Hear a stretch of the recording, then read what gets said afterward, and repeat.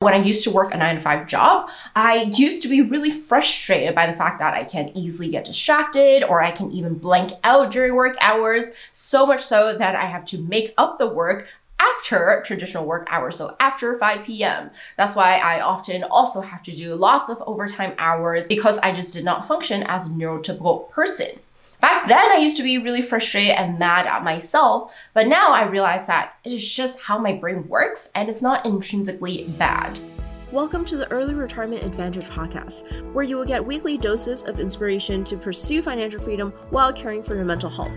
After being diagnosed with several mental illnesses during the pandemic and getting fired soon after that, I decided to turn that into an opportunity to pursue FIRE, financial independence, and retire early. If you're ready to kickstart your financial freedom journey while taking care of your mental health, you've come to the right place. You will learn the mindset and strategies to retire early from anything that no longer serves you. One of the biggest reasons why I decided to retire early is because of my mental health. In the past 2 years, I've been diagnosed with ADHD, PTSD, anxiety, and depression, all of which made it really difficult for me to function in the traditional corporate 9 to 5 work life. Neurodiversity is defined by the idea that different people interact with the world differently. It is often used to describe people with ADHD, autism, dyslexia, and other neural differences. A lot of people think that neurodiversity as a form of crazy or disability. As someone who's neurodiverse, I find that super disempowering. So let's turn it around and say that neurodiversity can be a superpower if you learn how to work with your brain. And here I will give you 5 steps that I've discovered and followed in my life to work with my neurodiversity to retire early. The first step is to take out all the shoulds in your life. Most of the shoulds in our lives are designed by people with neurotypical brains. The 40-hour work week, the 9 to 5 work schedule, they're all built by neurotypical people whose brains just work differently than ours. It is unnecessary for us to morph into something that we are not, to follow a schedule that does not work with our brains. Since I was diagnosed with ADHD, etc., I try to go back to the corporate 9 to 5 life, and I've also tried to not follow the 9 to 5 work schedule after I've retired from corporate. Guess what? I noticed that I did not necessarily become less productive or make less money after I've retired from corporate. In fact, I actually worked less and made more money since I retired from corporate. And this is not to say that every neurodiverse person who retires from corporate will be able to make more money. I'm not trying to say that, but this just to show that we've been fed a lot of misinformation about how to make money and, how to remain productive. And a lot of these rules and standards, they're set by people who have neurotypical brains. And for us to completely follow something that works against us does not necessarily make us more productive or even make us more money. Following all the shoulds often just results in more frustration and resistance. And the second step is to lean in to how our brains just function differently. Since I have ADHD, I usually work in short bursts. I sprint, and then I rest for a long time and sprint again when inspiration hits me. I don't follow a traditional 9 to 5 work schedule, and honestly, I can't predict when I want to rest or when I want to sprint. I kind of just go with the flow of how my brain works. Sometimes I get excited in the middle of the night and I have a bunch of ideas, and these ideas become my content, and some people might be shocked by how productive I can get at, midnight or 2 a.m., but that's just how my brain works. And a lot of times,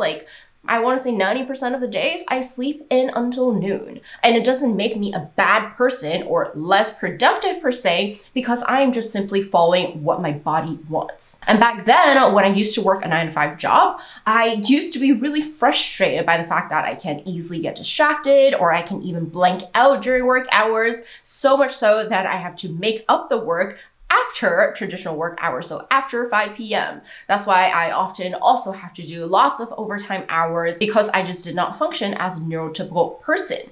Back then, I used to be really frustrated and mad at myself, but now I realize that it is just how my brain works and it's not intrinsically bad. In one of my tweets, I wrote, having ADHD and a night owl brain means being super inspired at midnight and super zombie in the morning. This is why I'm not meant for the 9 to 5 life. I'm literally the least productive in those hours. Thank God for my passive income ecosystem so I can make money in odd hours. Lean in to how your brain works differently and make it your superpower. Create income streams that don't require your active participation if that stresses you out. And create income streams that don't require you to perform during specific hours set by others if it doesn't work for you. This is exactly what I've created for myself inside the passive income ecosystem. Income streams that don't require my active participation and they don't require me to perform during specific hours set by others.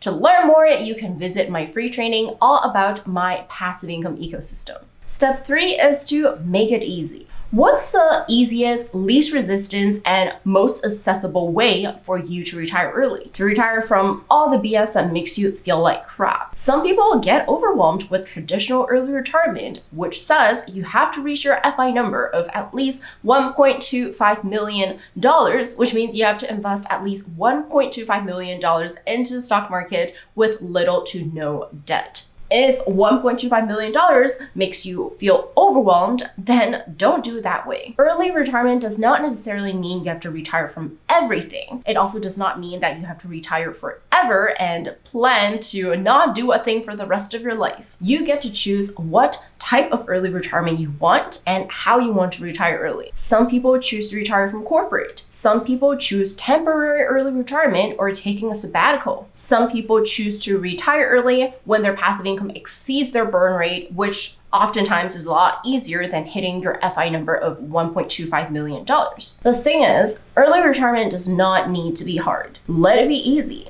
Think outside of the box, which should be quite easy for us neurodivergent people. You don't have to do things their way. We can retire from all the BS rules set by others. Step 4 is to allow yourself to receive help. You don't have to do it all alone. Receiving help is not a sign of weakness, it is actually a sign of strength. During my lowest days, I received plenty of help from my therapist and my husband. It is okay to be supported both financially and emotionally. If there is no help readily available, reach out. A quick Google search can probably show you that you are not alone and there are resources to help you. If you're feeling like you're the only one experiencing certain symptoms and wondering if you're going crazy, then go to a subreddit. Oftentimes I find it incredible to see how many people are experiencing the same or similar life challenges in a subreddit. Step 5, which is the most important one, is to stop shaming yourself. It is not your fault that you have a neurodivergent brain, and it is not your fault that you find normal tasks that are easy for normal people super difficult for you.